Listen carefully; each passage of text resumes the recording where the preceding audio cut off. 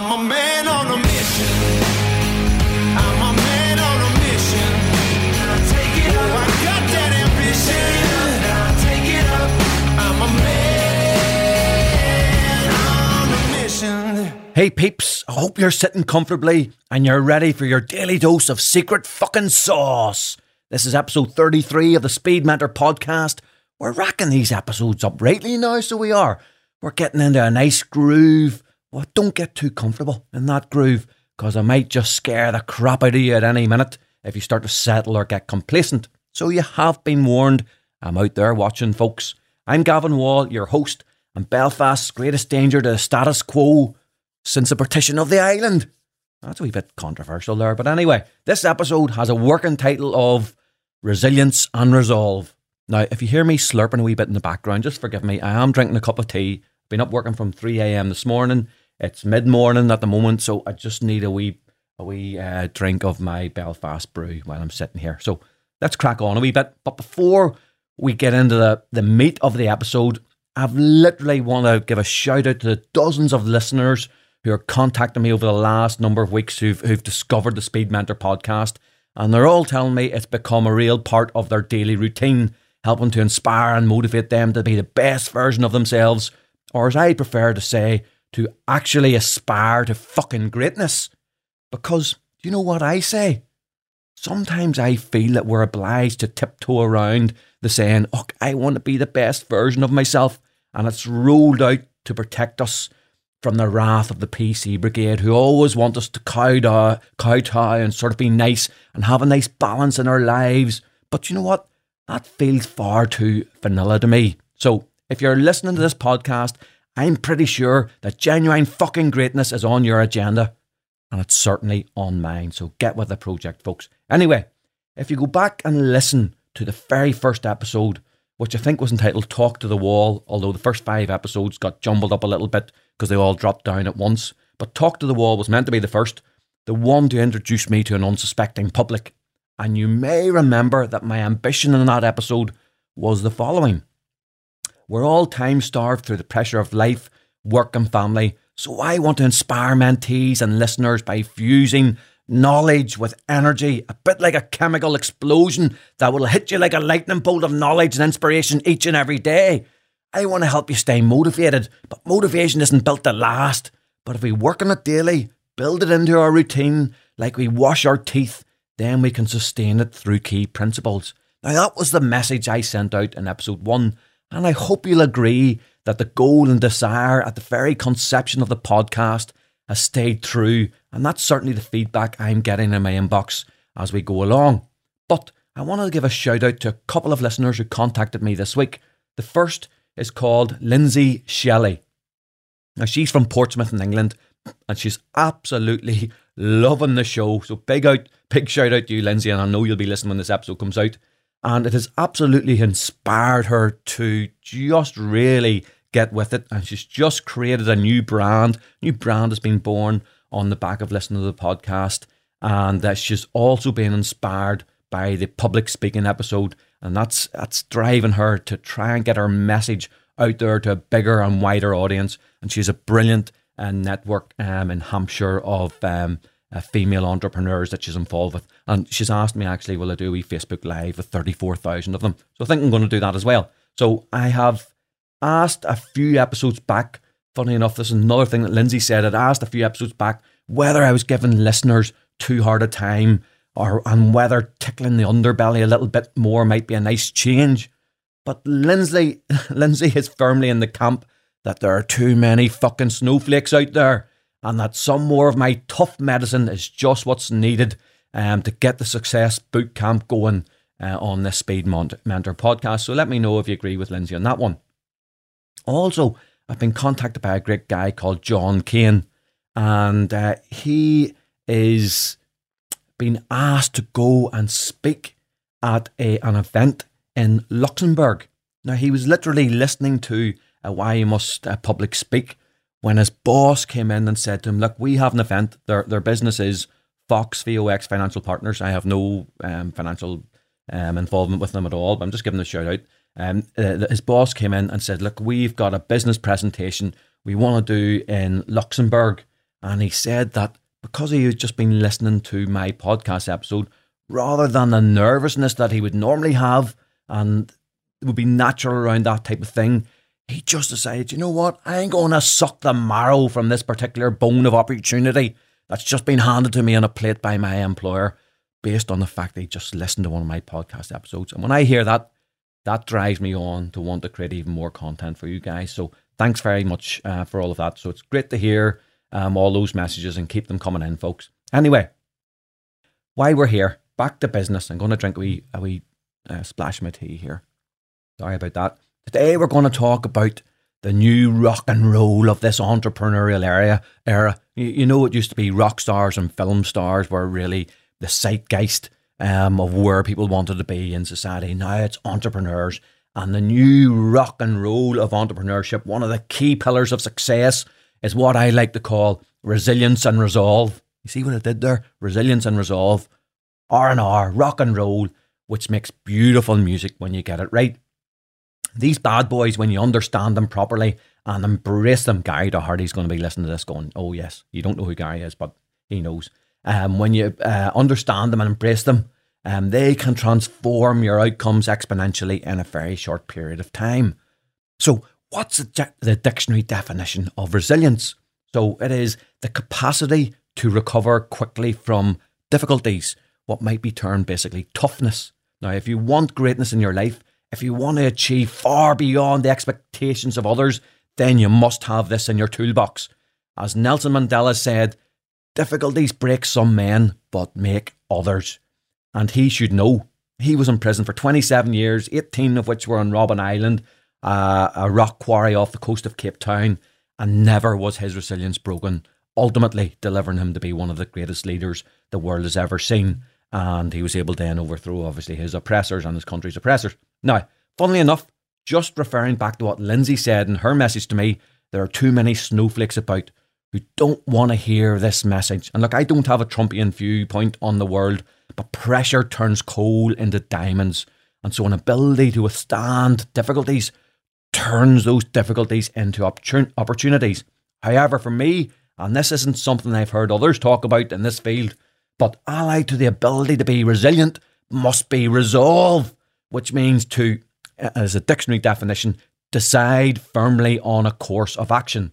Or as John F. Kennedy, the US president, famously said, let us resolve to be the masters, not the victims. So let's master it and not be the victims, guys. So be resilient to difficulties you face and resolve to master them, and you will have a winning formula. But that's easier said than done. So what techniques do I use to grow my ability to become strong, healthy, successful? All of those things. When you manage to do that, amazing things happen. Okay, so the first is, number one, pain is an opportunity. Now, this might sound like some sort of self-flagellation thing, but pain is an opportunity. Now, I don't have science to back this statistic up, but I reckon that 98% of people drop out of the race as soon as they face any significant resistance to their desires.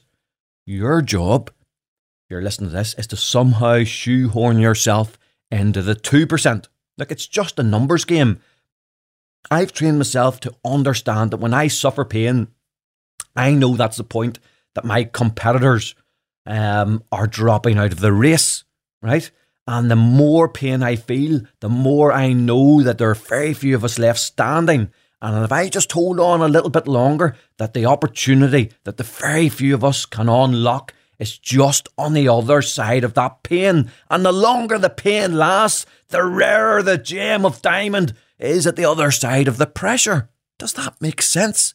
Do you understand that? So when you're going through pain and I'm going through pain, I'm going through that pain thinking, opportunity, opportunity, opportunity. You may be going through that pain thinking, pain, pain, pain. But because I know you always get out the other end, I know that's where the opportunity is, folks. Okay? So number two, embrace new challenges to build resilience. By not giving up when the going gets tough, getting that breakthrough that breeds confidence for new challenges ahead. When you know you've come through the tough stuff, your mind builds up like a muscle memory so that next time you're confronted with tough stuff, you'll be prepared a little bit better than you were the time before, as your muscle memory builds in this resilience, and it just becomes a little bit better formed. It becomes a little bit stronger than it was last time. And it's like every exercise that you do, if you go to the gym and you get your dumbbells, building in that resilience, that muscle memory into your psyche. Practice makes perfect, folks. Okay. Number 3, never give up. Did you hear me? Never give up. Walt Disney was fired for a lack of imagination and creativity. For fuck's sake, guys. That guy sacked for having no imagination or creativity. Right? One of the greatest people in that field ever. He then persevered through bankruptcy twice. He went through bankruptcy twice, and he had to pitch to over 100 banks to get one of them to actually finance him and buy into his vision. Another guy I've talked in one of the other episodes, Christopher Columbus. I think that's coming up next week. Christopher Columbus pitched his plans to travel across the Atlantic to kings and queens and financiers across Europe for 7 years across the whole of Europe. He's wanting to go to China to try and get one to finance him. 7 years it took him to get somebody to back him. How long have you spent trying to get your project off the ground? I bet you it's not 7 years. Colonel Saunders presented his recipe to 1,009 restaurants across America before he got a yes from a restaurant to use his recipe. That's unbelievable. J.K. Rowling was destitute, a single mother in benefits, pitched every single publisher in the country, but kept getting knocked back. And she's one of the most successful authors of all time. Thomas Edison, he took 10,000 attempts to invent the light bulb. So never give up, folks, but be prepared to pivot if necessary. Only experience can guide you as to when the appropriate or necessary time is to pivot. So you have to get into some of this tough stuff to work out when the time to pivot is, but never, ever give up. So number 4, don't become discouraged. It's a choice. You understand that if you keep your resolve around what it is that you're trying to achieve, what your why is, that setbacks won't deflect you from what really matters. It's amazing how much quicker the obstacles you have just melt away when your mind is resolved to get through them. So don't be discouraged and stay resolved. Number 5, I got this down to the 80-20 principle, the Pareto principle, and which most things bizarrely breaks down to. And I use it in relation to my resolve. Okay? Now, I create so much velocity in my life that there's always lots going on. And 80% of the time, because of that velocity, it's absolutely joyous. Success after success, win after win, new relationship built on new relationship, new ideas being generated, new clients acquired, new businesses bought. And that's going on 80% of the time. But as with all of the Pareto principles, 20% of the time, I'm going through utter pain. Pain that feels like some torturer is extracting my fingernails very slowly, one at a time. And by the way, I'm afraid of blood in hospital, so that's particularly bad for me. But the success I've had tells me that it's the ability to get through that 20% or that 10 weeks of the year out of the 52 weeks of the year that leads me to the stuff on the other side. But it's the accomplishment during the 80% of the time, okay? So some people are waiting and they're waiting and waiting for the bad stuff, right? And then the bad stuff comes and they can't get through it. But what I do is I build so much success in the 80% of the time. I have such velocity and activity going on that feeds me and that fuels me to get through that 20%. And this is where confidence comes from. When you're building that during the 80% of the time, the belief in yourself that you can get through the 20% of pain. And the other thing is, when you're building that confidence and you're achieving stuff, it's amazing how many other people want to get on board with your journey, and they can be there to help you and whenever you're having the tough stuff. So here are a few hacks that I employ regularly to help my resilience and resolve. Now, firstly, black humour. I don't know how many I'm going to give you of these, about 15 of these. I'll rattle through them. Black humour. As soon as anything really awful happens, I'm immediately looking for black humour so that I can have a laugh, even in the worst of circumstances. and it's a coping mechanism to process pain. So, for instance, we had a very bad robbery at one of our stores, and the staff were held hostage, and the customers held hostage, and the robbers had heavy machinery, and the angle grinders, and axes, and hammers, and it was absolutely horrendous. And they were trying to break into the cash machine, which was in the store. And I watched the CCTV back after the robbery, and they were at this ATM machine with the angle grinder, and the sparks and the fire was flying up. Big bolts of fire and sparks were flying up from the angle grinders as they tried to apply it to the hinges. And as they cut the bolt off the front casing of the cash machine, the door swung open towards where the CCTV was, and there was a sign on the front of the cash machine which said, "Free cash." So free cash, the irony of robbers breaking into an ATM, and as they did so, a sign swung round which said "Free cash for the bastards." Right? That was enough for me, even in really difficult circumstances, I was worried about the staff and customers in the shop.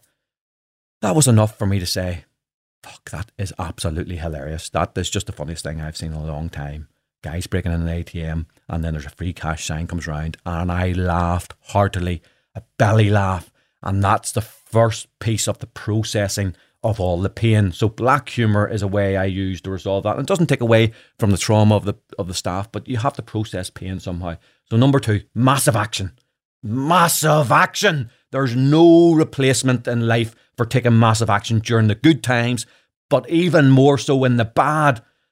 More than anything else, making a conscious step to keep taking massive action during the tough times stops you having to think about the difficulties that you're facing, because as soon as you spend time ruminating or thinking about this tough stuff, you actually become discouraged or even worse, depressed. So keep taking massive action, especially in the tough times. Number 3, have belief and purpose. Look, all our goal setting, all our sacrifice setting, all our knowing what our purpose is or why we're doing stuff, that is the type of thing that gives you the resolve to get through the tough stuff, okay? Number 4, ask for help.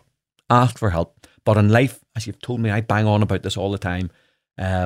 Keep adding that. Always adding value. Always adding value. So if you're asking for help, you must have given first to receive it back, okay? So build on all those relationships that you have in your life so that they're ready for you if you ever need them. Number 5, self-esteem.